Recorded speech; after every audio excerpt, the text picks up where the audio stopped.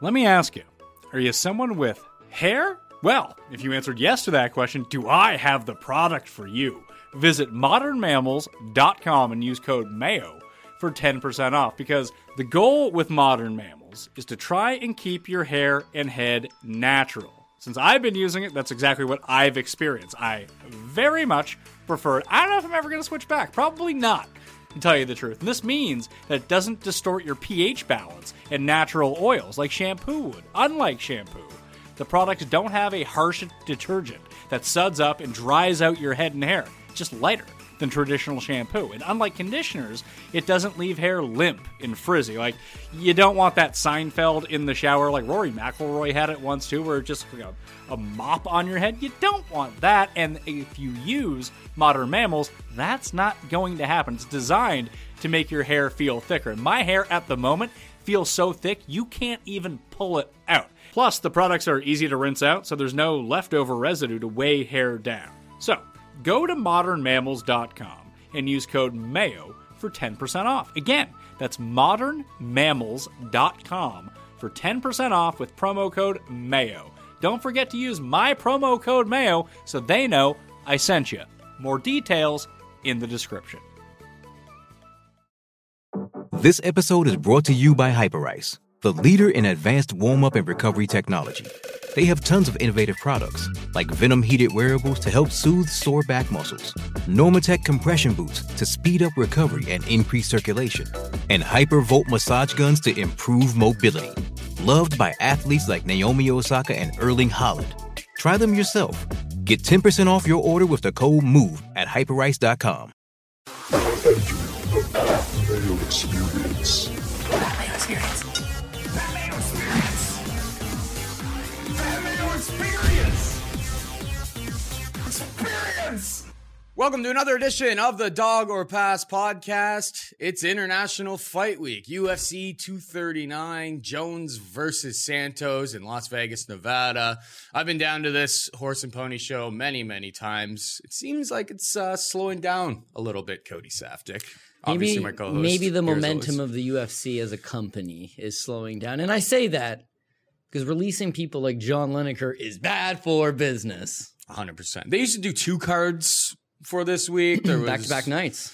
Back-to-back nights, and there was usually, I went to a lion fight Muay Thai at the Pearl at the Palm, so I did like 3 fights in 3 nights time. You went to a funeral too while you were down there the one time.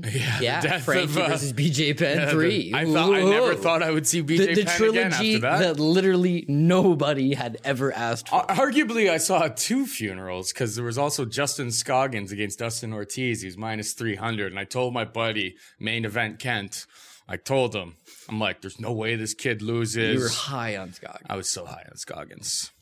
And he got out scrambled with the Scrambled Master.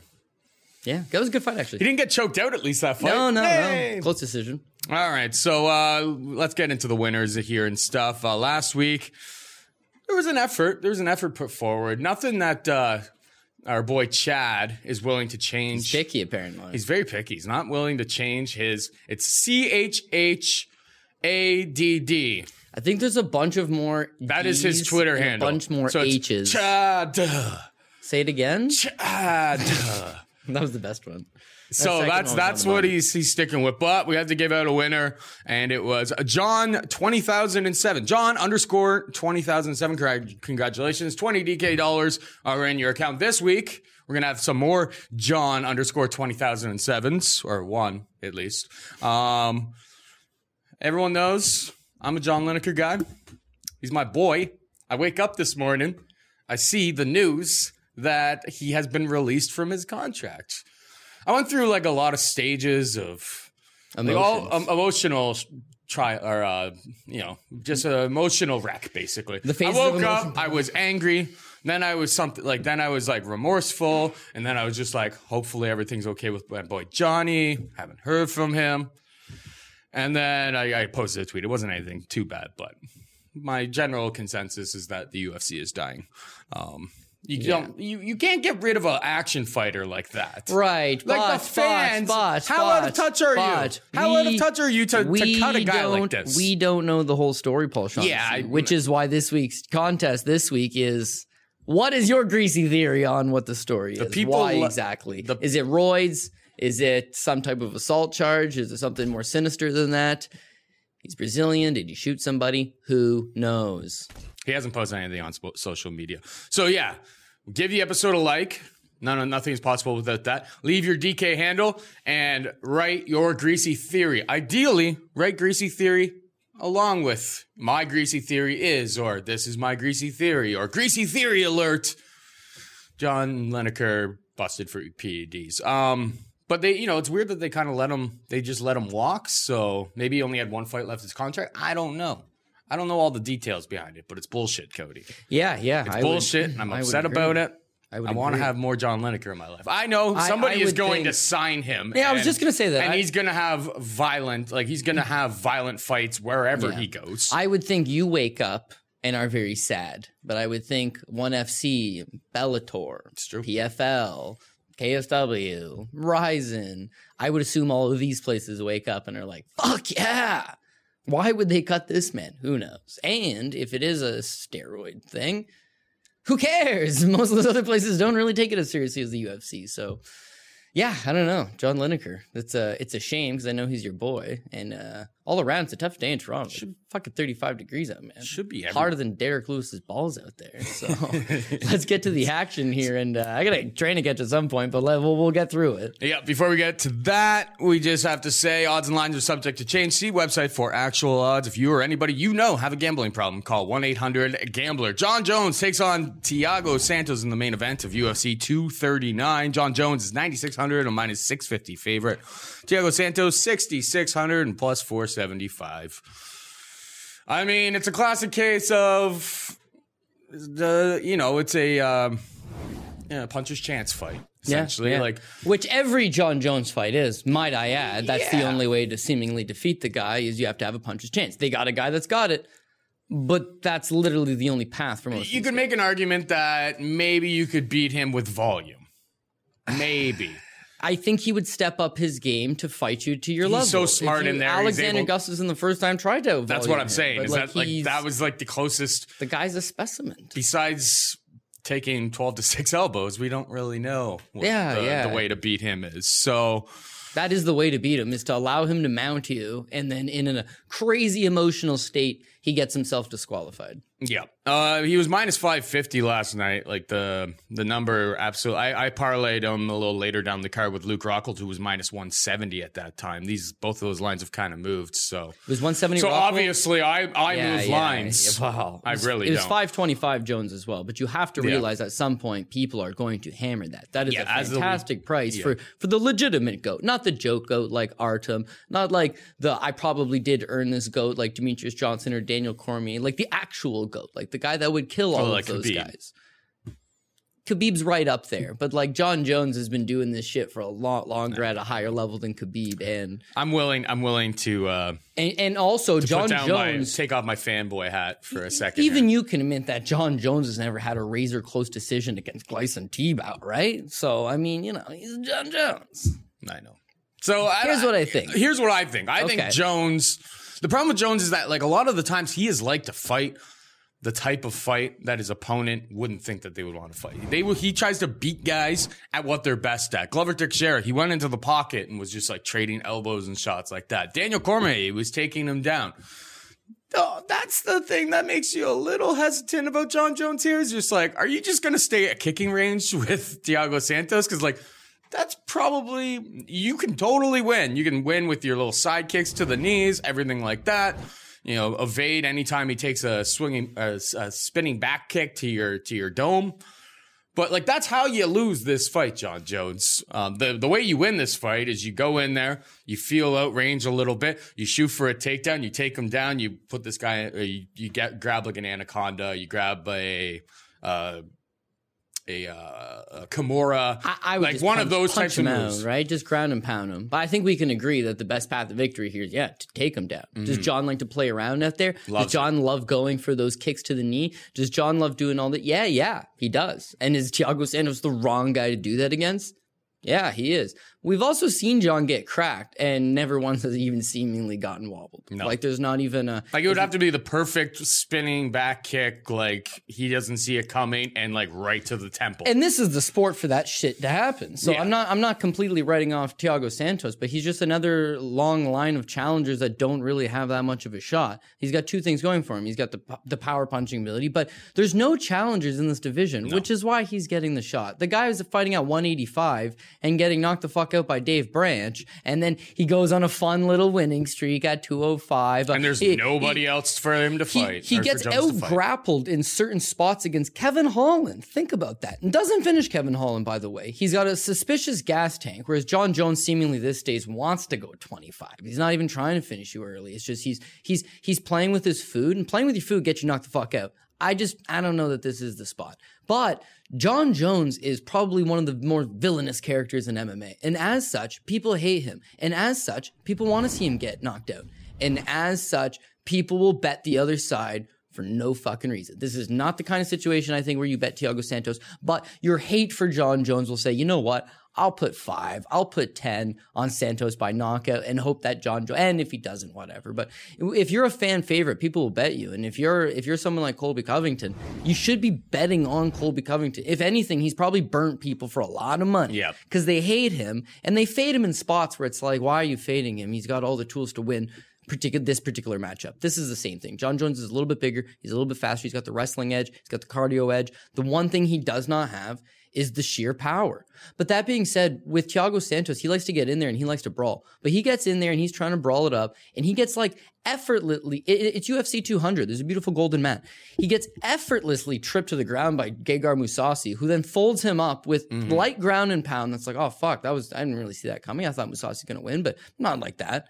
Then the Dave Branch fight, it's the same thing. It's like he's weak on the ground, and if you hit him with a nice clean punch, you'll put him out. Now, when he goes out there against Jimmy Manuwa and he's slanging him, and he goes out there against Jan Blachowicz, by the way, he didn't start the Blachowicz fight very well. He just got the win.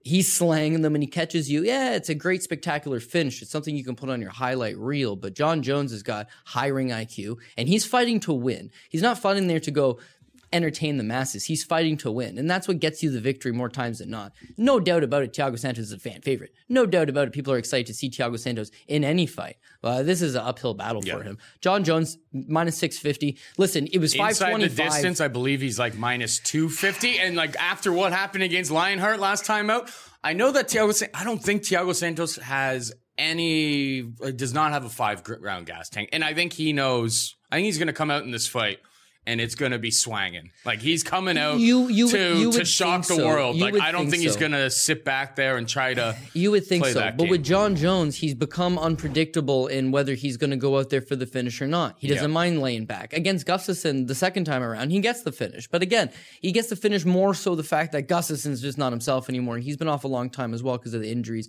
Fine. It's not the Anthony Smith fight that makes me worried of like, oh, dude, he more or less just went through the motions against a journeyman opponent that had no business challenging for the world title against him. He just goes through the motion. It's not that. It's the OSP fight a few fights back where he more than just goes through the fucking against another motions. opponent that we didn't think could go 5 rounds. Against another opponent that nobody saw. Everybody and their mother was on Jones inside the distance because it was like, how is OSP going to survive 5? And Jones is taking him down and he's just getting back up. It's strange. The Anthony Smith fight, he takes him down and he has no ground and pound effort. Those slick little elbows, it's like, oh, dude, he's got good elbows. Doesn't throw them very often. His range game, it's based on kick, touch. He doesn't have one punch power. He's a volume guy. No doubt about it, he's the greatest, but he's not fucking Mike Tyson. You know what I mean? He's more of a guy that's going to lay back and pick you away. So yeah, I just think John Jones becomes a parlay piece. You just try to stay away from that. Try to stay away from the props.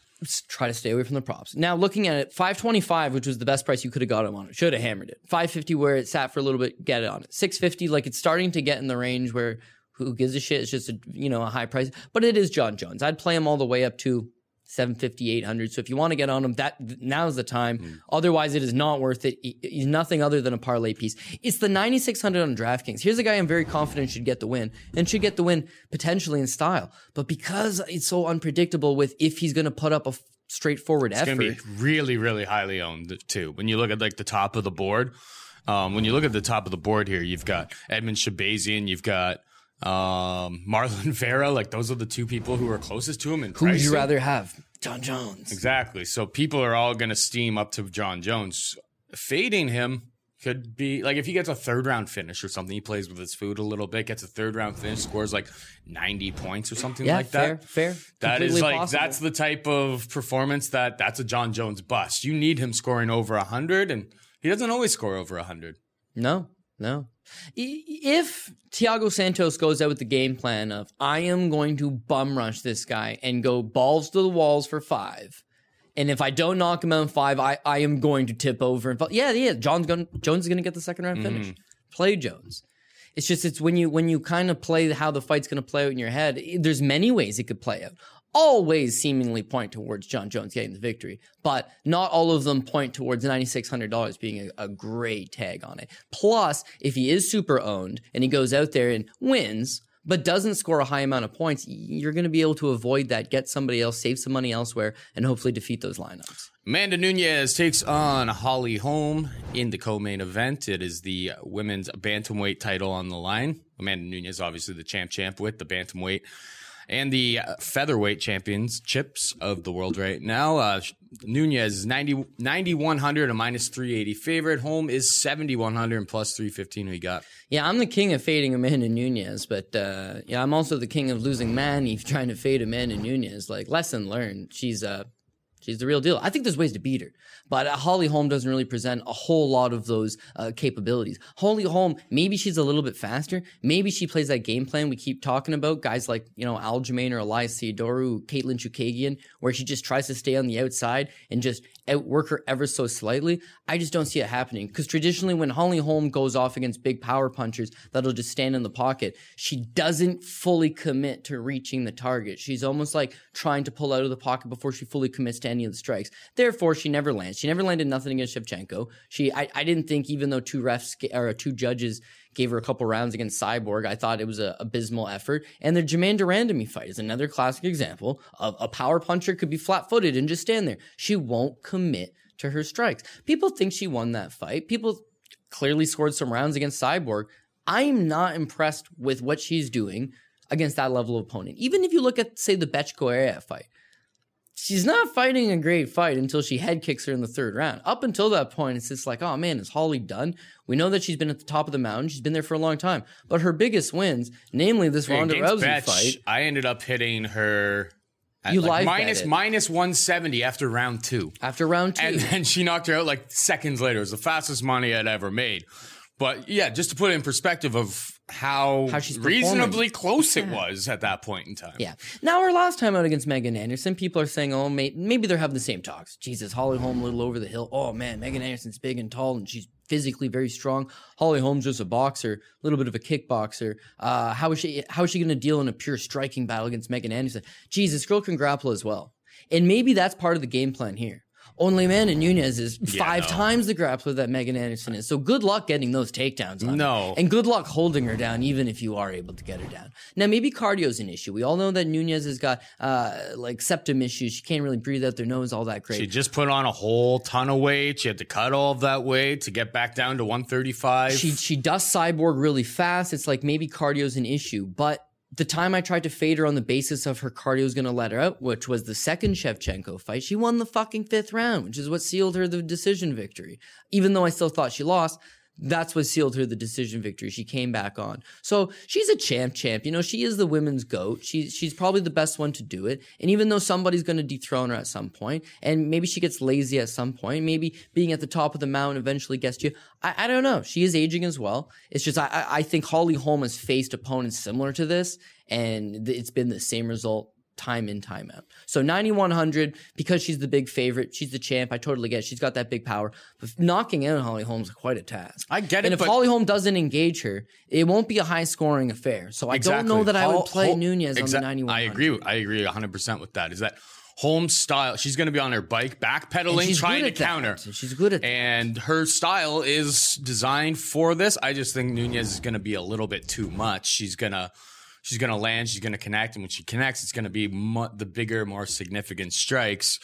But yeah, Holm is almost what we like to call around these parts as DraftKings cancer to a degree, is that she Her style is to back up against a pressure fighter and pick off shots and then just try to just squeak out rounds. And that just kind of kills both people's totals. So, maybe Nunes finds a way to get a takedown here. If she gets it to the ground, she's a black belt after all. Yeah, I just don't know if she can find the submission. I think Holm's been pretty well trained and well versed. I also feel like she knows she has cardio issues, so she's not going to force takedowns and tire herself. Because that's how she tires herself more, is by grappling. That's exactly it. So I think she'll just stand her ground, and she does a little bit of advancing. Holly Holm's backpedaling. Holly Holm's a great counterpuncher. It would be a good game plan, Holly Holm and her team, to say, hey, if she comes straight forward at us, we're just going to pivot off on angles and try to sharpshoot her. But we were unable to do it against Cyborg. In fact, we tried to grapple a little bit against Cyborg. I don't know. Honestly, I just feel like all signs point to not the right time to try to go against Nunes. I'm not going to put a whole lot on Nunes because at 4-1,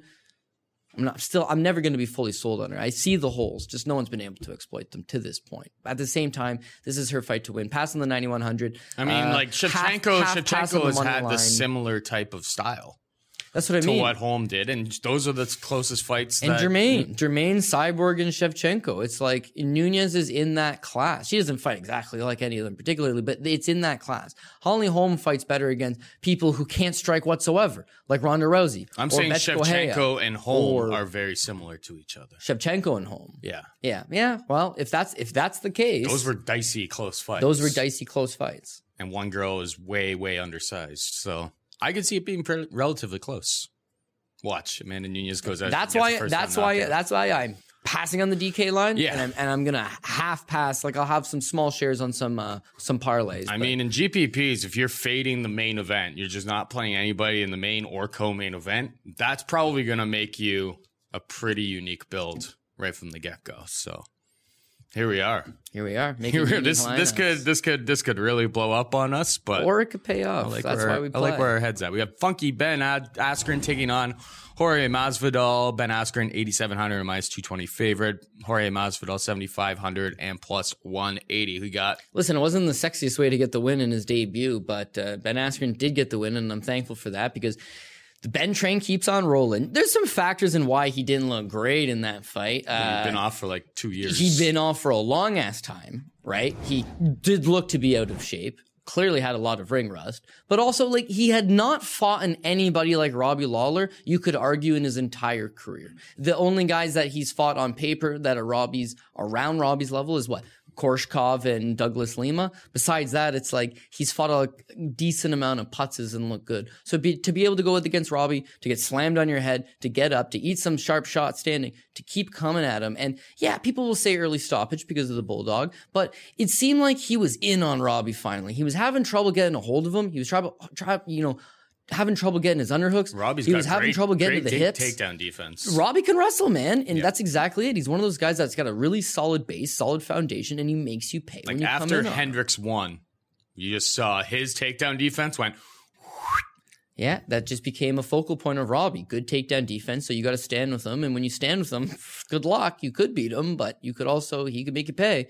And that's what makes him a fascinating fighter. Against Askren, as far as style matchups go, that's the worst style you could have given him. A guy that can sprawl and brawl, who's got massive amounts of power, who's fought in the UFC 20 times, who's been a world champion. Like, Robbie had all the... So Askren not looking great in that fight, I don't care. I feel like he got it under his belt, even though he's starting to get a little bit older. This is his time to make his run, and I do believe that his style aligns with the styles that are victorious at this level. It aligns with the Colby Covingtons, and it aligns with the Ben Askrens, and it aligns with the Tatiana Suarez's, and it aligns with the Gregor Gillespie's. And if you have that big of a wrestling advantage on somebody, you take them down. Now, George Masvidal, in some ways, is kind of like Robbie Lawler. He can wrestle. He's got good takedown defense, and he's a far superior striker to Ben Askren, as was Robbie Lawler. Mm-hmm. But the issue is that chain wrestling is going to fucking end him. He can stuff the initial takedown. He can stuff the initial 2 takedowns, but the chain wrestling will get him. That's what cost him against Damian Maia. He went 4 for 12. The 4 takedowns he got him on. Askren, you think he's only going to shoot 12 takedowns? He's going to be on Masvidal, close the distance, don't strike with this guy, peel him to the ground, rinse and repeat. 8,700, I'll take it. 220, I'll take it. By decision, even better, I'll take it. Go on. Are you not concerned? Of course I'm concerned. It's a fist fight. But go on. Are you not concerned that Jorge Masvidal spends his days hanging out with the great American winning machine, Colby Covington, who can probably mimic a lot of the things that Ben Askren is going to try to do to him. You know what? He also spends his days hanging out with the great wrestling machine, Yoel Romero. The fact is that just because you're hanging out with these guys, it's not going to change anything. George Masvidal's been fighting his entire fucking life. I mean, he was literally fighting guys in backyards in Miami when he was like 15 years old, up weight classes. He started out fighting in like Hook and Shoot, one of the original MMA promotions. Does the whole Florida scene, Strikeforce, UFC, fought Sengoku in Japan. He's not going to change who he is, and he's not a boring fighter, and he's not a point fighter. So there's no doubt about it that he has all those guys working his wrestling, and guys like Will Brooks, and guys that got some size that can wrestle. But there's also no denying that if you look at the stats on his career, he gets taken down pretty much in most of his fights, maybe once or twice. And sometimes it's guys like Darren Cruikshank is taking him down twice. Sometimes they're better guys like Habalov, doesn't matter. It's that when you have a style that's exciting, that is sharp technical boxing and in and out, and sometimes he gets caught a little flat-footed, guys are going to shoot takedowns on you. His ability, though, is he's a great grappler. So even if he does get taken down, he doesn't take a whole lot of damage, and chances are he's going to work his way back up. But when you're Ben Askren, it doesn't matter if he doesn't take any damage or works his way back up. That's part of my style, too. I take you down, I don't really deliver a whole lot of damage, and when you work your way back up, I've made you carry my weight that entire time, I've tired you out, and now I'm just going to take you back down a second time. So it's the kind of matchup that Askren could score multiple takedowns. And to think that, yeah, I fully expect Masvidal to stuff. He's gonna hit him in the face, but he's gonna if get Ben taken can down. survive that onslaught from Robbie, God, it was close to being finished. And some refs may have finished that, or may have just called it off at one point. His head was bouncing around, like Could be. when you watch it over and you know he wins, it's like, why would you stop that? But at the we've time, seen it was like, stoppages oh, no. that have been less than that. Let's just say that. Yeah, fair. I'm on Askren too. I was just, the fact that Colby's out there. Colby's been really quiet recently. He's probably helping out our boy George. But hey, I hear. Okay, here's a greasy theory for you, Paul. I just made it up right now. Oh. George Masvidal is training with Colby Covington and Yoel Romero, and he has got wicked wrestling getting ready for this fight. Or, greasy theory, Colby Covington's hurt, dude. Like, he's getting up there a little bit in age. The way he fights, his body is just tormented. He already did an interview where he was like, I had to take time off. That's why he canceled that initial title shot against Woodley, was he's like, I need to take off after my last fight. he had like shoulder surgery. Yeah, and he says my body's shutting down from the weight cuts. My body's shutting down, and I had to get shoulder surgery. Okay, now he comes back. Woodley loses the title to Usman. Usman takes the shot instead of Covington, and now they say, okay, Covington, Usman. Covington again, nowhere to be found. Now he's got to fight Book, sure, but he's banged up. He hasn't put the full camp in with him. And Yoel Romero, motherfucker, just won $22 million, Paul. You think he's in the gym grinding every day? No mas. I got Askren. People hate Askren. That's how I feel like it's getting a good price. People love Askren. No, Dude, people hate Askren. Dude, He's got a MMA reputation. hipsters love. I forget who was mentioning that. Like Askren's fans are MMA hipsters. You got your hat on backwards. Yeah, I mean, yeah, like, maybe. Look at the perfect picture winning. for an Askren fan. I like winning, Paul. Do you know how many guys? or it looks like that's a Make America Great Again, and you're a Colby Covington fan. I'm not too sure. I am a Colby Covington fan. It has nothing to do with the Make America. Listen, you got the red hat on. I love guys that go out there and win convincingly. And as much as I'm a fight fan, if I have money, especially good money, and I'm backing them, I don't care if it's the most exciting fight in the world. I want them to fight a good game plan. You know, he used to be the pay-per-view king before Conor shattered that, but it was Georges St. Pierre. Georges St. Pierre, awful fights, but he dominates. There's something to be said about domination.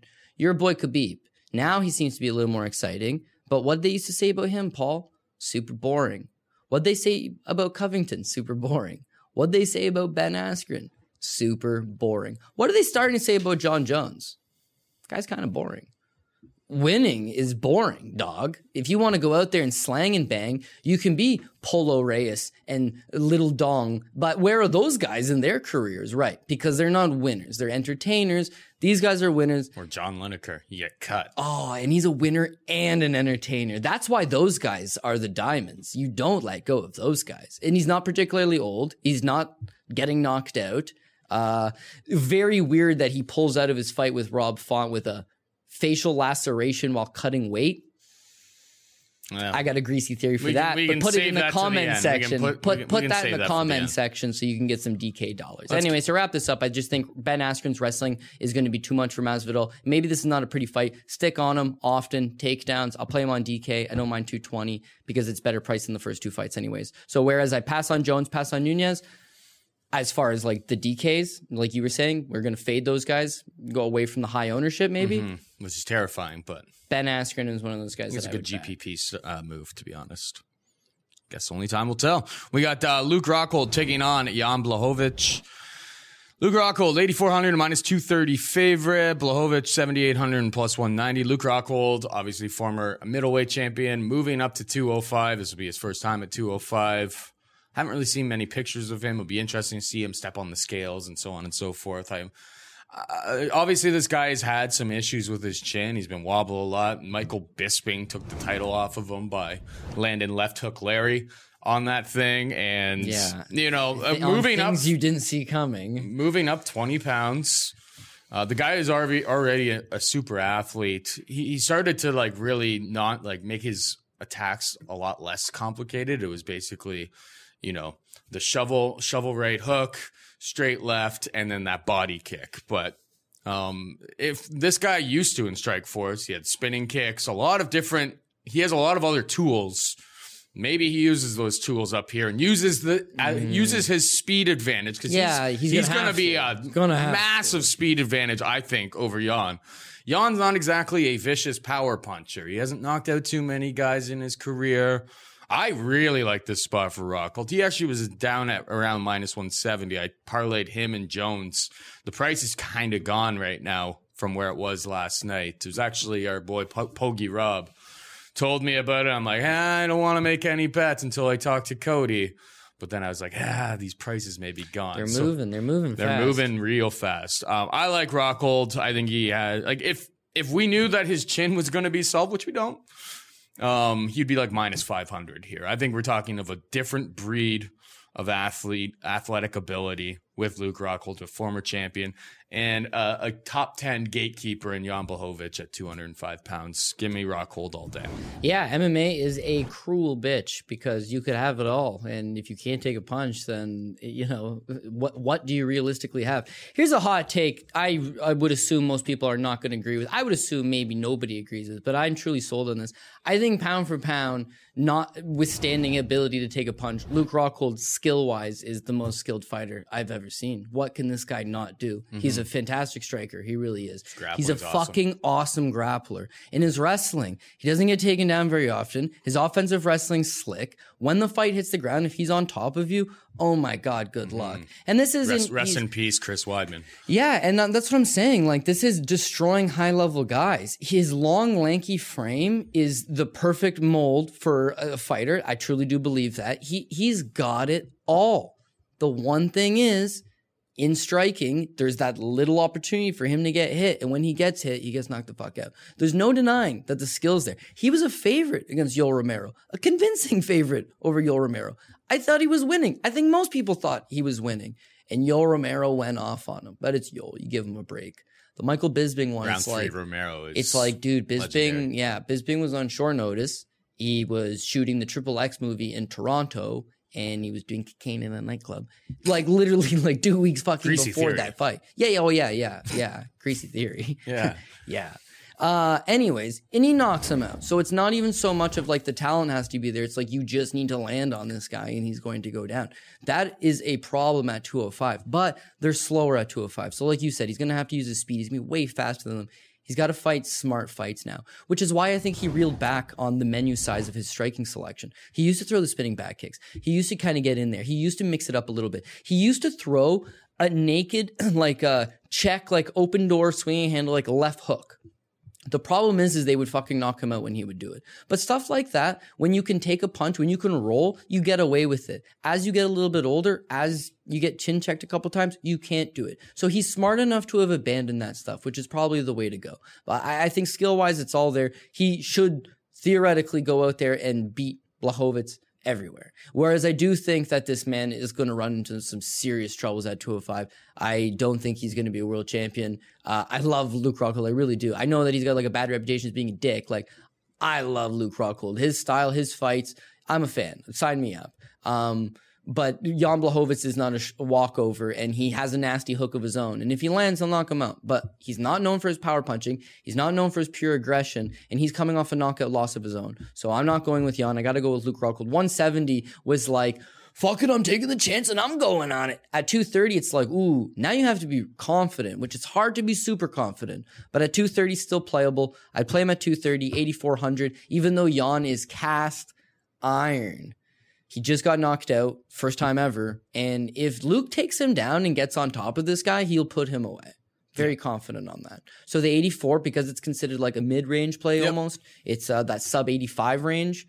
I would say it's a playable option, Luke Rockhold. And there really isn't much of a sub 84. Like, there's nothing in not much between. in There's that nothing range. in between him and Blachowicz. Yeah. There's actually no like 83 to 79 this week, which is going to make things a little bit interesting. Of course, especially like if I'm making a fictitious lineup right on the spot. But if you're not playing the 96 on Jones, you're not playing the 91 on Nunez, and you're starting off with just someone like hammering Luke that Rockhold. section. Yeah. If you're gonna play the Luke Rockholds and play that section, you're gonna save a lot of money so that you can get some of those other pieces that you want.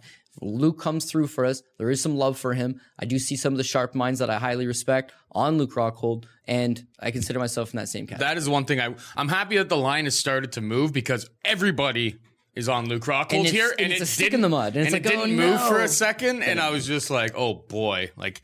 You go up onto like all the different websites that track these things, and it's just like everybody, and rightfully so, is on him. Luckily, at least now, like that line is starting to move in the direction that I thought it would, because it was making me a little bit nervous. I'm like, what?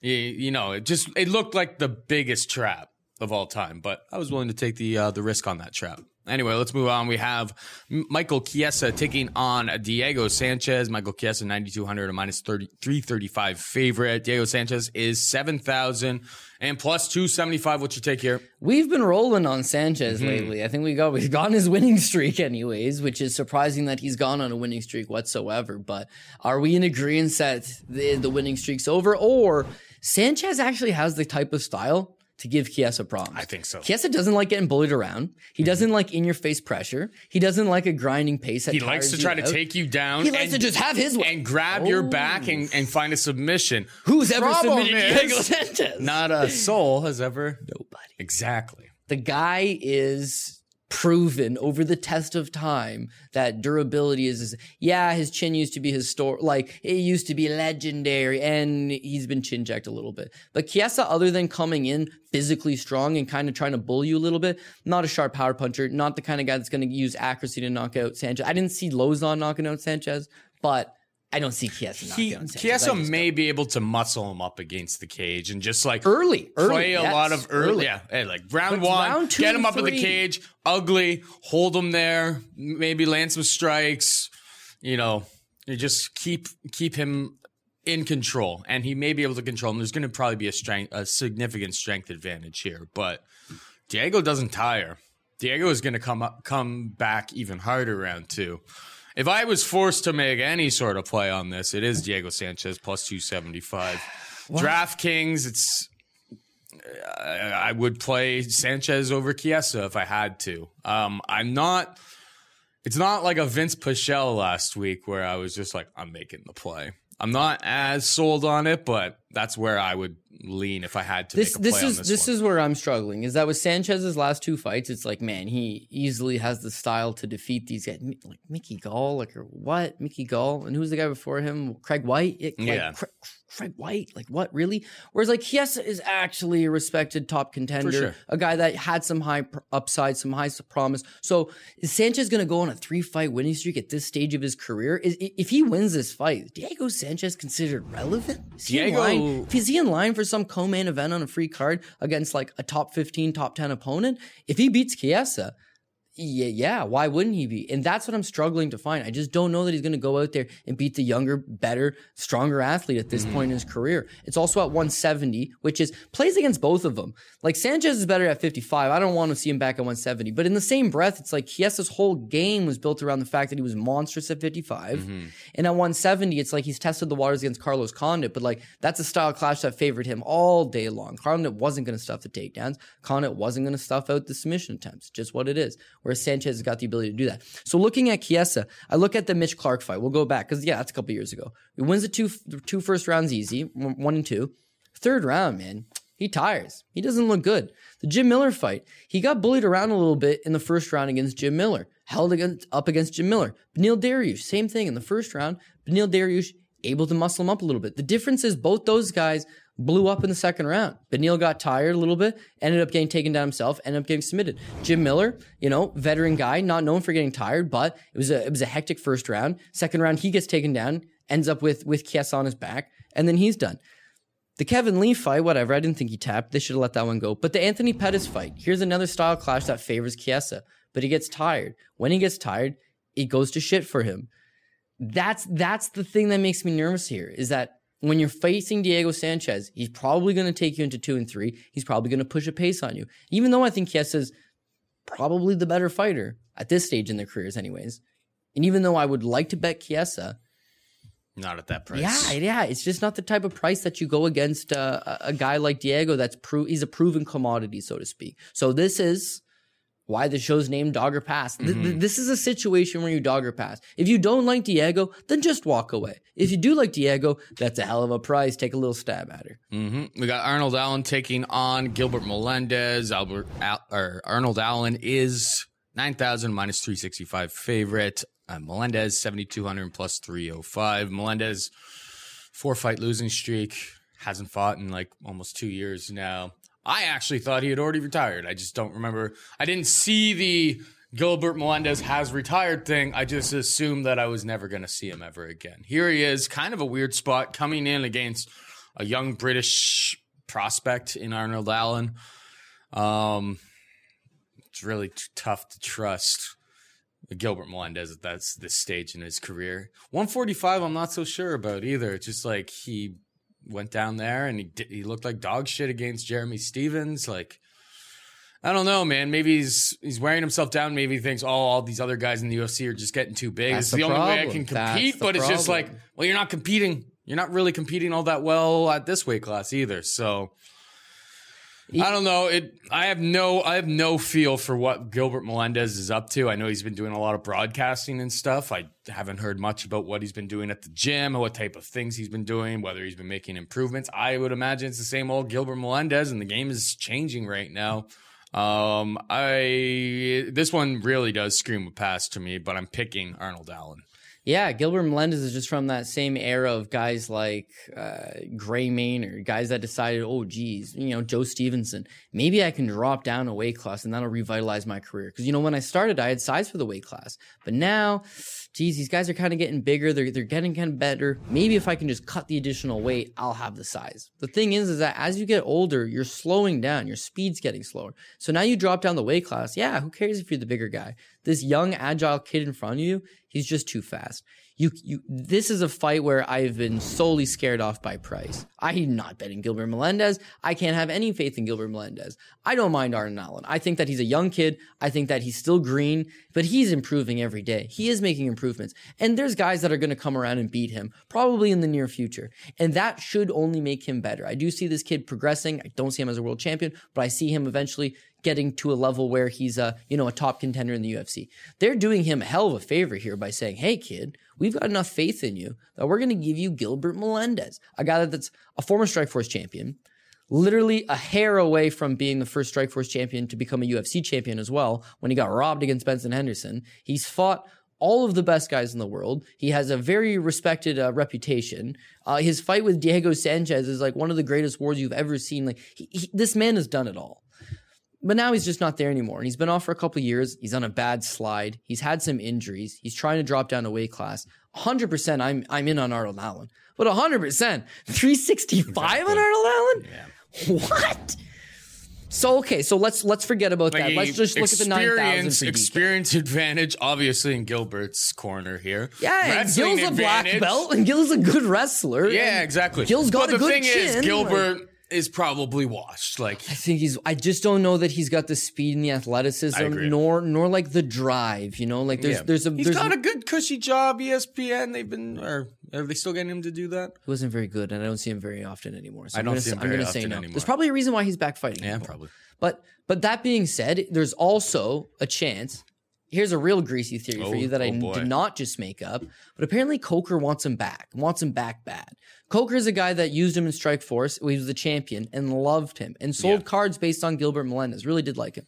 Then Coker takes over for Bjorn Rebney, and his first order of business is bring Gilbert Melendez back. UFC has to match. Remember they matched that crazy contract, and they had to make Gilbert Melendez a tough coach because in the contract it was like, Spike TV was going to give him like a TV episode, I don't know, some TV show thing about him and his family. So they were like, you have to match TV for TV because you matched the deal. That's why he ended up on The Ultimate Fighter. Mm-hmm. And since he signed that big contract, he's been no good at the UFC. But Coker wants him back, and Coker is I think he's coming near the end of his deal. But if he just sits on the sideline like he's been doing, there's nothing for him. If he takes a couple fights, this is not a crazy fight. If I'm Gilbert Melendez, it's not like they're telling me go fight some guy that's going to punch my head off. It's kind of a matchup that I should be able to theoretically deal with. And he's not a killer. I'm not going to get massively concussed and never fight again from a matchup with Arnold Allen. Fight my way out of this contract, get out of here, and then I can go to Bellator, where I'm going to get easier matchups and I'm going to be able to make some money. My wife, she fights for Bellator as well. It just makes a lot more sense. They're based out of San Jose. I'm in San Jose. That's the stage of his career he's in. Bellator loves those guys, the old savvy veterans. Oh yeah, they'll fight until he's 50. Of course. So the UFC, they're giving him no favor. We're giving him the young upstart buried on the pay-per-view, and clearly they want Arnold Allen to get one over, I would believe, and try to promote him. Why they selected him for this fight, I don't know, but he matches up great. The 9,000, it only makes sense if, like, when we say maybe Gilbert's washed, he'd really have to be washed. He'd really have to be washed. Other than that, I'm not paying 9,000. Yeah, agreed. All right, we got Marlon Vera taking on Nohelin Hernandez, who comes in on very, very, very short notice. This was supposed to be Marlon Vera versus Sugar Sean O'Malley, which would have been super fun. Sweet fight. But he has the John Jones problem, but they didn't pick up this whole card and move it to California. How many tickets is Sean O'Malley selling, right? Yeah, how many tickets is Sean O'Malley selling? Either way, we've got Vera 9,500 on DraftKings and a minus 350 favorite. Hernandez 6,700 and plus 260. Any hot takes here? I know 9,500 seems egregious. Yeah, this is a hot pass for me. Marlon Vera definitely should be the favorite, given the sole fact that his opponent's taking the fight in like a week's notice, like 5 or 6 days notice. He had a fight coming up, but all the same, like you're jumping in a completely different monster here, making your UFC debut on the quote unquote biggest card of the year. Yeah, biggest card of the year. He was supposed to fight Anthony Burchak, UFC veteran, so that probably would have been on paper the biggest fight of his career, and now he's taking, again, the biggest fight of his career. But yeah, you're now International Fight Week in Las Vegas, taking on a guy that's been in the UFC for a couple of years now and has lots of experience under his belt, on a little bit of a winning streak, getting some momentum going, trains at a really high level. His cards are stacked against you. The other thing with this Nohelin Hernandez guy is that, yeah, he's jumping off as just like, well, we don't know much about him. They keep touting him as like super prospect.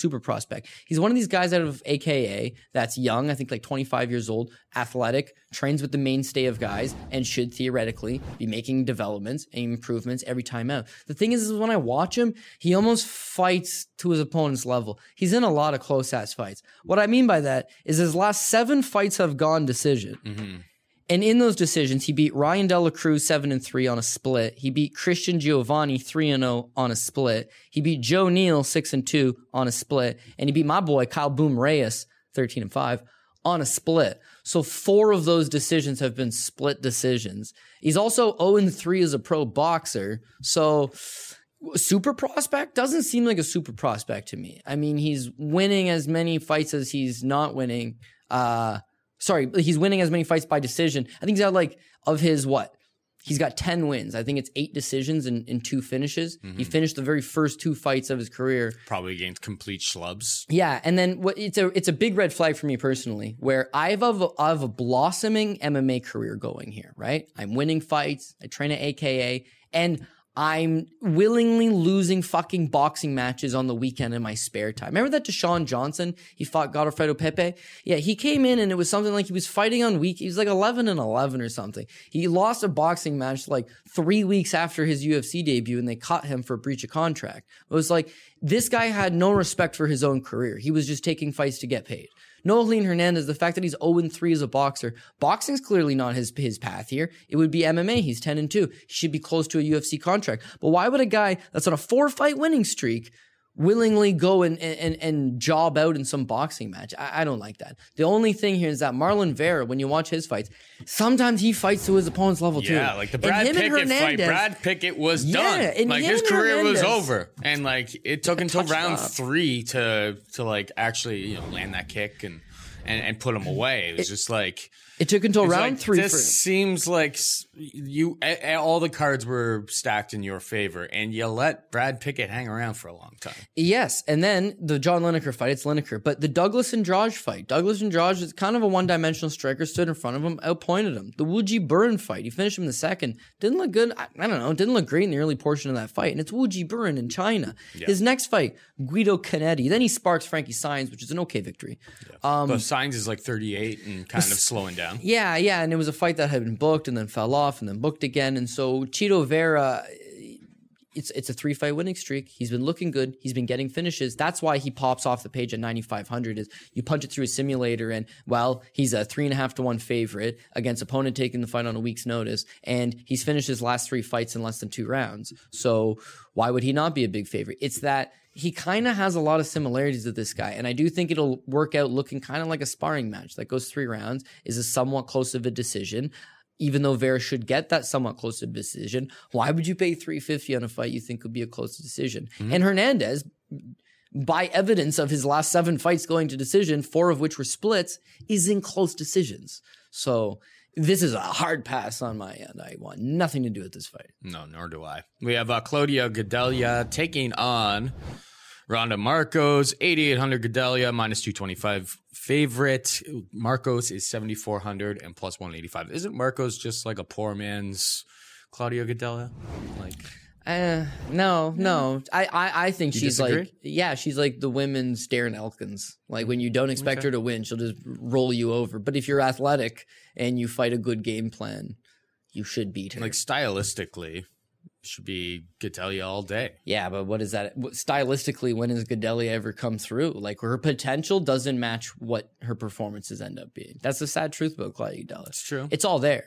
But mentally, she doesn't pull it together. Her cardio. Are you picking Marcos here? You know what? This is a card where I've hard passed on a lot, but what I want to say is this is a Chalk City card. Everybody can agree it's Chalk City card. Oh, for sure. These lines are out for so many weeks and stuff that it's just everything got steamed. So what I'm going to do for you is I'm going to say, who are the potential apple pie shitters? Chiesa, Claudia Gadelha, and Marlon Vera. I have more faith in Vera than I do the other two, but Claudia falls in a similar category in that should she have not beaten Nina Ansaroff? And in the first round, she takes Ansaroff down like nothing. I mean, when we saw she tires. When we saw and when she tires, her game. When we goes saw to Ansaroff go up shit. against Suarez afterwards, the takedown defense. Okay, fair. When we got later into the fight, was super on point. Yep. So maybe we're just underestimating Nina Ansaroff more than anything. Okay, so this is the counter to that. Is that Claudia Gadelha is supposed to be one of the best in the world. It starts with the fight with Andrade. She has a great first round. And the second and third round, it just, does it ever go off the rails. But Andrade is a great champion, so we're going to give her a pass there. The Carla Esparza fight, she wins a split. She robbed Carla Esparza in his striking match. She has a great first round, Paul, but in the second and the third round, she can't get takedowns. When she can't get takedowns, she's forced to strike. She's a one-and-done striker. She loads up on her punches. She's a strawweight with gas tank issues. Yeah, and Marcos is kind of the opposite. Marcos' striking is herky-jerky, but she'll come at you, and she'll jab, jab, jab, right hand, and clinch with you, and push you up against the cage, and wear on you, and shoot a takedown. And not get the takedown. And then brawl with you a little bit. Single collar tie, uppercuts. very effective against Claudia Gadelha. And again, this is one of the things that Ronda Marcos is like a staple of her game. So I would love to say Claudia has shored up those issues, but the issues keep popping up. They popped up against Andrade. They popped up against Esparza. They popped up against Nina Ansaroff. The other wins, the Courtney Casey fight, awful. The second Joanna Jędrzejczyk fight, she started off good, but then completely fell apart. And the one victory that is nice for her is she choked out Karolina Kovacevic in the first round, but she always looks good in the first round. Name me a first round that Claudia Gadelha has not looked good. Mm-hmm. She's a first round fighter. Is that there's no faith beyond that first round. And Marcos is just rugged, man. She'll come at you. She's a hard worker. I can't even say anything bad about her because word on the street is producer Chad may have a crush on her. He says he's trained with her in Windsor. I think he's got a crush on her. Yeah. She got an Iranian schnoz on her, but good looking gal anyhow. So I kind of got a crush on her too, I guess. I don't know. I would say that if you're looking to parlay favorites, because this is a card that you're parlaying favorites, it's easy to get behind Claudia. Former champion, BJJ black belt, very physically strong, good striking. On paper, she's a better striker than Ronda Marcos, and she's way better grappler than Ronda Marcos, and she's just stronger than Marcos to the fact that her takedown defense is good enough to stuff Marcos's takedowns. But you give me a tired Claudia Gadelha in round 2 and 3, she's not the better striker, she's not the better wrestler, and she's not the better grappler. So I just need Marcos to last that first round. This is another situation where maybe a live bet could be in play. If Claudia Gadelha wins the first round, and this is what I noticed in her last fight, win the first round and is huffing and puffing, the Esparza fight, same thing, huffing and puffing, going to her corner. If you can see that, and she's down the round, and you can live bet Marcos, who's already a sizable dog, you can get an even better price on her. Could be worth looking into. So on potential dogs that could absolutely get starched and make me look like an idiot, Diego Sanchez and Ronda Marcos. We got Song Yadong taking on Alejandro Perez, the Brazilian Weasel. Shout-outs to Best Fight Picks. That's their term.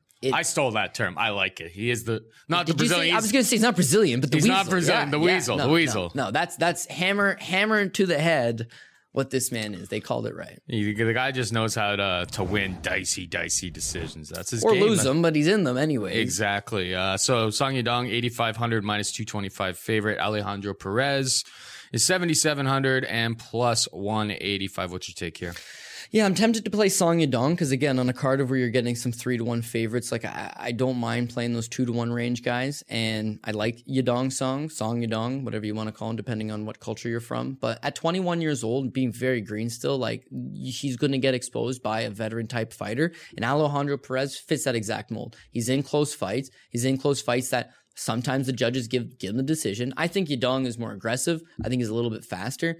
But again, at 21 years old and training he's out of that like Enbo camp in China. It's basically just, like refugee kids. And no doubt about it, they get these kids ready to go, but at certain levels. So now you see this kid on cards in China and he's developing and he's got a 3-0 record and he's progressively fought slightly better levels of competition, but we don't really have a full idea of where he's at. Now you jump him to International Fight Week, send him to Las Vegas and give him a guy that's been in there with some good competitors and give him a good account of himself in Alejandro Perez. So anytime you see dog money on Perez, it's worth having a look at. And then anytime you see dog money on Perez, 185, like that's good dog money. It makes you wonder. But when I look at tape on it, this is Song Yadong's fight. Like, again, he's the better striker. It should remain a striking battle for the most part, and he should be able to win it. But I do see it being close, and Perez has an opportunity in these close fights to just edge them out. We've seen him do it before. That makes it risky. I would like to say pass again, but I don't want to be the coward passing in all these fights for you. So I'll give you my official picks at the end of the show, but yeah, I would have to say Song Yadong in a fight that I don't love, and I'm going to half action on it. He'll be on some areas, he'll be on some spots, but I do see that there's a risk here. Yeah, the problem with Perez is because he's able to fight these really, really close fights. He's a risky DraftKings play. He'll fight on his bike if he has to fight on his bike, if his opponent is running him down and stuff, and he doesn't just stand there to get hit, right? So I'd love to say that this is like a firefight. We're probably going to live in this range on DraftKings if we're, at least in GPPs, avoiding the main and co-main. But yeah, I'd like to be able to roster him. He scored 101 points on average. I mean, I'll probably end up on him on DraftKings, but I'm a little hesitant about it. Well, to be you perfectly have honest. to be. I mean, realistically, he had a 4-fight winning streak snapped in his last fight against Cody Stamann in a close fight. You know, and like this guy doesn't generally get outclassed, and he's beaten guys like Eddie Wineland, Matthew Lopez, Yuri Alcantara, Andrei Sukumantath. You know what? All those guys, for the exception of Andrei Sukumantath, have in common. They're probably better than Song Yadong. He's 21 years old. There's a long ways to go here. He could be a super prospect at 25. There's a long ways to go here. So the UFC's got this issue, especially with prospects recently, where they give him a little too much too soon. Perez is not a sexy matchup. It's hard to beat the guy. Your stock's not even going to go up a whole lot if you do beat the guy. And he's not even going to give you a showcase type of fight. So all red flags, all risks. And yes, maybe Perez is another potential guy that's going to come and screw up your parlay if you go against him. Edmund Shabazian takes on Jack Marshman. Edmund Shabazian, 9,400, a minus 600 favorite. Jack Marshman, 6,800, plus 450. In my season-long Gamble Master contest pool, I took Phillips versus Marshman. I was convinced that this fight was just not going to go the distance. I think it was like minus 185, just that somebody had to finish, and he got blacklisted that day. I look at this line, I go, plus 450 against Marshman. Like, Shabazian has kind of looked like he can slow down quite a bit in round 3. I'm not really sold on his striking, his takedowns, and you know, his grappling game. I'm not really sold on. Like, I think he's pretty middle of the pack, and Jack Marshman is maybe slightly behind that. Like, I want to bet Jack Marshman, but I just can't bring myself to do it. It's dog or pass, a straight up pass for me. Maybe you can sway me in some way, shape, or form. 9,400 sounds kind of crazy too. Like, Marshman just went out there and just laid an absolute snoozer on everybody against John Phillips. You would think that the two of those guys matching up, they were going to be swinging and banging. They were not. He played a very, very safe game, and that makes it very, very tough to trust him on DraftKings. And 9,400, like, if Marshman comes out, plays that type of style against Shabazian, maybe he just negates his points as well. Yeah, see, that's where I'll actually disagree on that one. What I noticed from the John Phillips versus Jack Marshman fight is that John Phillips fucking dropped him hard in the first round and then refused to go to the ground. So Marshman gets up half concussed. And then at that point is this like new game plan. I got to get out of here. Probably doesn't even know where he is. Probably loses the fight. And they give him a decision anyways. Highly debated one online. People didn't seemingly agree with it. But it was just a bad fight altogether. When I see Edmund Shabazian, and again, I know I just talked shit about 21-year-old Song Yadong. We have another 21-year-old here in Edmund Shabazian, but he's 9-0 with 8 first-round finishes. He looks the part. The one time he didn't get the finish against Darren Stewart, hell, Darren Stewart ain't that bad apparently. And he showed a different element of his game. I mean, first of all, he had never been out of the first round. He had barely been out of the first couple of minutes into the fight. He gets a contract on Dana White's Contender Series with like a 48-second sparking. His last fight's the same thing. He goes out there and he dusts people off very quickly. He's got power. He's also learning and progressing. But that wrinkle of his game plan against Darren Stewart is, I don't want to strike with this guy, and I'm starting to get tired. I'm just going to revert to wrestling. That was the first time he got rounds under his belt. That's going to lead to the progression. And then to come out in your next fight against Charles Byrd, where people are saying, oh, dude, this fucking kid looked awful. And it's like, he's 21. Do you not know how many improvements he'll be making because of the experience he's gaining? That 3 rounds was as much cage time as he had in his entire career, times 2. And he comes out and he looked awesome against Charles Byrd. And I expect him to come out here and look a little bit better and a little bit better and a little bit better. The difference is the UFC gives Song Yadong a tough journeyman gatekeeper like Alejandro Perez that's going to pose problems. Whereas they do not do that with Edmund Shabazian. They give him fucking Jack Marshman, who should not be in the UFC, let's be honest, and will likely get cut at the conclusion of this fight. If he tries to stand with Shabazian, I think Shabazian catches him with something. If he tries to wrestle with Shabazian gets on top, maybe ground and pounds, and maybe submits him. I'm not paying the 96 on Jones. I'm not paying the 91 on Nunez. I'll be one of the guys that takes Shabazian for 94 because I have the money left over on the roll. And 600 I don't like. He opened at 500. I hit that a little bit. We got Ishmael Naurdiev taking on Chance Rencounter. Naurdiev is 9,300 minus 500 favorite. Rencounter 6,900 plus 400. I mean, this is a massive step down in competition for Ishmael, who went out there and styled on my boy Michel Prazeres, costing me all the DK monies. Yeah, I think that one hurt a and good amount of people. And good for him. A star is born. That now they're giving him a tall, lanky, herky-jerky striking opponent. Like, this kid should style, I would think. How many times have you seen a guy go from a 3-1 underdog in his debut to a 5-1 favorite in his sophomore outing? Like, I mean, it was that good of a performance against he a looks really, good. really tough opponent that is super underrated, like 19-3 or something. I don't know. I don't have Prazeres' record offhand, but it's like Prazeres was on a massive winning streak, and the kind he's of just a guys he's you an don't absolute match pit bull. young striking prospects against. And he proved knew had. exactly what to do. I just don't see what Rencounter can really do here. Maybe like his game, maybe to like try to maintain range and stuff. Like if this guy can't maintain range at all. He's so tall. In but theory, he no should, but ability to maintain. I mean, range. like that's the only way I could even fathom him winning. Yeah. Like if No, the Prazeres takedown. is struggling, Gotta get the take. Yeah, but if you're 6'3", how are you going to get underneath this kid? This kid just shook off Prazeres, who takes down basically everybody and is a little pit bull at 5'3". Like, how do you get down that low? Like, the Rencounter's got nothing for this kid. Yeah, see, I agree. I've never been a huge Chance Rencounter thing. I remember his 2-fight trilogy. Not trilogy, that's 3 fights. His 2-fight little series, I guess, against Justin Patterson and Bellator. I'm not a huge Chance Rencounter fan. Or I'm just not high up on him. Anyways, comes to the UFC, Bilal Muhammad took the fight at short notice, lasted, showed a little bit of heart, but it's like, he's so tall. Why can he not maintain range? He's got no jab. He's got no ability to stay on the outside and lure his opponents. He just kind of allows them to step in, brawls with them a little bit. It's that second fight, his last fight in the UFC against Stewart. He's taking on an undefeated guy out of a decent camp who comes in with LFA experience and is supposed to be credible.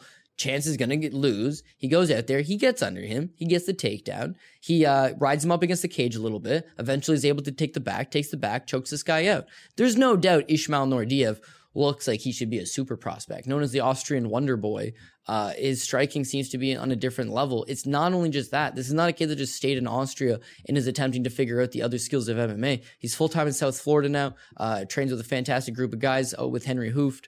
He's making all the improvements. And then when you see him in his last fight, it's like, oh man, he's working on his takedown defense. And now that he can keep fights standing, he's going to make guys pay. His ACB fight against Ismael de Jesus, that was the one I was pointing to in his last fight as that's going to be a problem. When he takes on big, strong, bulking guys that are able to take him down, he's going to struggle. But he made a lot of improvements from there to his UFC debut. And now he's taking a guy that doesn't even fit the category of big, hulking, bruising, jiu-jitsu black belt who's going to plow you to the ground. So yeah, I think it's Ismail all day. 9,300, I could see him getting the finish here. 500, yeah, I mean, he's supposed to be a big favorite, but when you're young, you've got one fight in the UFC, you're super unproven.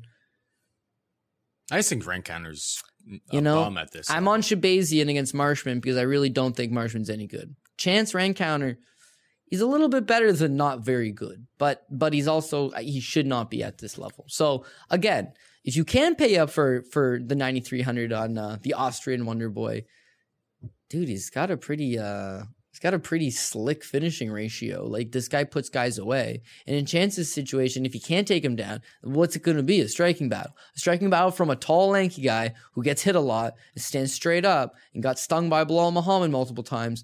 Or this kid who's, made to just, also he's got nasty body kicks. And when you got that tall, lanky frame and you don't play the range game very well, you just allow yourself to get, you're open for strikes. So I got to go Nordiev, but I know I sound like a broken record. I don't like the price, man. You got to get on these openers, or you got to get on these on Monday, because by Wednesday, it's only Wednesday. We're midweek. These lines were they're going to get worse. They were already steamed, though. Like, even before this is a special card where it's like these lines have been out for like a month and a half. Which is why if you're the type of person that's got extra bankroll, always the smartest thing is hit the cards a couple weeks in advance. If they put the odd out, hit it.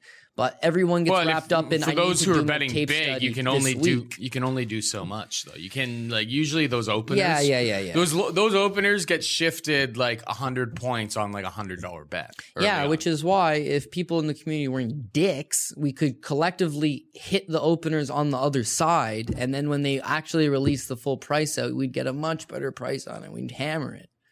But everybody's in it for themselves, Paul. Everybody's in As it they for should themselves. be. No, I'm As they in should it for be. the fans. I'm in it for the fans. I'm giving you fucking picks I plan on playing because I'm a Leave good the guy lines alone for so free, Cody because I can want play you to them. win too. Leave the lines alone so Cody can play them. Hit You the guys fuck- hear that out there? You hear that out there? Throw me a bone and hit the fucking opener on the other side for Cody. Okay? Little Cody could definitely use it. Definitely use it. We're in it together. We're going to make money together. Julia Avila, 8,600 minus 220. Penny Kianzad, 7,600 plus 180. Any hot takes here? Yeah, so I'm just going to wrap up the last couple. Oh, this is the last fight. This is the last fight? Okay, so I got 5 minutes I can go with this. Julia Avila, man, like she could be a good, solid prospect. It's the time off in between fights that kind of has me like ever so slightly worried. But she's in a division where she's built to thrive. So looking at this girl, the Raging Panda, 6-1, 31 years old. For someone who's making their UFC debut, 31, it's a little long in the tooth. She's out of this Oklahoma martial arts, and looking at Oklahoma martial arts, like nobody in the gym. One thing though, any gym in Oklahoma is going to have wrestlers in it. And going to have damn fine wrestlers Filled with in it. wrestlers. This girl, Paul, can just go forever. Now, she wins her UFC, or she wins her MMA debut against Marion Renault. Very interesting to note, she beats Renault in her debut, and then she fights 2 amateur fights right after. I don't know why, but she steamrolls those 2 amateur fights. Comes back to MMA. She beats Nico Montano, who ended up being a UFC champion. I don't know why, but ended up being a UFC champion. She beats Montano in her 3rd fight, and then makes her Invicta debut at 4-0. And what happens is like 56 seconds into the first round, she blocks a kick, and her finger like dislocates. So they just call it Finger off. injury is their only loss on her record. Yeah. She fights less than 3 months after that. They must have just popped it back in place, and she smashes Ashleen Dean in 208. Then she comes back to Invicta and has a sick performance against Alexa Connors. Front kicks this girl, and it's pace. She's a mad dog. She's in your face all the time, just throwing. So I see she wrote a D1 scholarship out of Notre Dame for track and field, and it just all makes sense. Here's a real athlete, maybe not a great combat sports star, but a good athlete. And when you see her, she's rugged, out of a tough camp out of Oklahoma, and has pace for days, and just grinds on people. I would have picked her in her initial with her initial opponent, Penny Kianzad, coming in now in short notice. Kianzad billed as a wrestler, and when you look at any of her Instagram stuff, Swedish wrestler. Denmark. Yeah, I knew she was from. Yeah, spending all over time in Denmark and wrestling a lot in Denmark. I don't know where the level's at. Is it like her and Nicholas Dalby at a gym together? That's it? Yeah, but Taking photos of each other? when he's at Rumble, she's at Suave. I He's know, at I know. different gyms. It's crazy. Yeah, know. you're not even at the big Denmark gym, dog. Sorry, I No, my Danish MMA local gym knowledge subpar. I shouldn't have any. I don't know why I do. Sometimes I think sad Like, life. think about all the other things that could be in your brain if you didn't know all of like the number 1 gym and the number 2 gym chemistry in Denmark. In Denmark, yeah. So with Kianzad, again, it looks like she's working on her wrestling a lot, but when you watch any of her performances, the wrestling doesn't seem to be there. She's more than comfortable trying to grapple with you, but she ends up with her back against the cage more times than not. She had a bad little 3-fight losing streak in Invicta where, she loses to Tanya Evinger, no big deal, bigger, stronger girl. The fight with Sarah Kaufman, no big deal, bigger, stronger girl. It's the one with Raquel Paloui, where it's like, you can't be getting muscled out by who's a strong girl and getting choked out in the first round. It shouldn't be happening, but it does. She's running into issues with aggressive girls that'll stay in her face, that can go for a long time, good cardio, all those things. And that's exactly what Julia Avila presents. So outside of the fact that Avila's been off for 8 months, hasn't been, 31 years old, been fighting for a little bit now, she's not exactly the most experienced person for where her age is at, but she's got the style. So unless she gets really gun shy because it's her UFC debut, and unless the bright lights really get to her, if she fights the way she did against Alexa Connors in her last Invicta fight, no doubt in my mind she beats Penny Kianzad. So I'll take her. Good thing for her is that like this is like if the bout order stays the same and like this is the first fight on the card. If you ever been to a card in Vegas, like it is fucking empty in these arenas. Oh, yeah. Like everyone's out on maybe it's changed now that they've moved to T-Mobile and it's not too far off the strip, but it's a little bit. Like, I don't know if there's like a casino right outside. Like when it was at the MGM Grand, the Grand Garden Arena and all of that, it's like everybody's at the slots until like the TV prelims at least. And then like for pay-per-views, like people didn't really even show up until like the main event. Like it was half empty up until the main card actually started. That's when the seats started filling. So like you may be able to hear a pin drop for Julia Avila versus Pannie Kianzad, which should take a little bit of the pressure off. You know what? It's a great point. It's not like she's curtain jerking on the main card of a pay-per-view here and it's like, it's like, oh my God. She's not even going to see the Bubba O'Reilly opening video. No. It's just going to be like, yo, girl, most of these people are playing in the casino and people are out getting drunk now. They plan on arriving probably for Michael Chiesa versus Diego Sanchez. That's what people are really going to filter into realistically, the arena. they only know the top 3 fights on this card, and you'd be lucky if they showed up for the main card. The hardcores are going to be there. The people that we know from the community. You don't go to all the fights. You're like the people that we know in the community that are gambling, that are gambling or playing DraftKings on all of these fights. They are there from fight one. That's what I do when I go to fights and so on and so forth. But you've been to Vegas. You've been to a Vegas card before, haven't you? Oh yeah. Like it's empty. I went to it's Nunez, really empty until the Ronda last Rousey on fucking New Year's. Like, like nobody's coming for the early. Empty. But you know what? You walk into the arena and it's like broad daylight and super hot out. So it's, a lot of people are like, yeah, we're gonna have drinks, we're gonna hang out, whatever. When it starts to get dark, we're going to file into the arena. But for me, it's like, do you guys not realize that Cowboy Oliveira, Tim Means is like buried on this undercard? Like you'd be a fool to not go see that. Anyways, to wrap up, I got to get going. I'm going to take John Jones, be fool not to. I'll take Amanda Nunes, Ben Askren, Luke Rockhold. God hates a coward. I'll take Diego Sanchez, Arnold Allen, Marlon Vera, Ronda Marcos. Ooh. I'm going to take Perez. Shabazian, Nordiev, and Avila. I'll have 3 dogs out of the 12.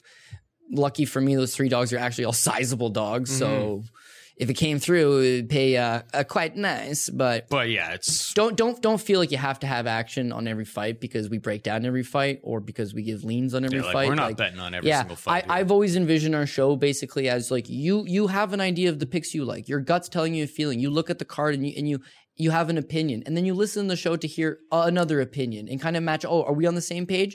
Does it make you think of something? Did we add something that maybe you didn't think of, or do you still have the same pick? You know, it's all in good fun, but you bring your insight to the table, and we try to help out. And in this case, the 3 dogs, they look like not very appealing dogs, but if we're on the same page, you like them too, then let's fucking do this. You had a greasy theory about John Lineker.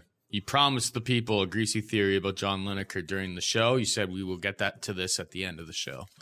Now you don't remember, do you? I say half of them don't remember, but I said put it in the comment section, so I was keeping it. All right, that wraps it up for us. Thank you to Cody Saftik for breaking down the fights with us, as always. Thank you to producer Chad. Give him a follow at CHHA. No, don't follow him till he changes it. We had a deal last week. We were going to get him a good handle, and he's going to change the handle. Now, we've given away free DK bucks, and he hasn't even fucking changed it. Thank you to Cody. It's a bunch of H's and a bunch of D's still. So it's CHHADD. You get on Twitter and you heckle Chad. Okay, heckle Chad. Tell him to and then follow him if he changes it. Or if he just give him a follow or just heckle him. Start with a heckle, see how he handles it, and then you can go from there. Anyway, for Cody and Chad, I am Paul saying goodbye and good luck. Batman experience! Experience!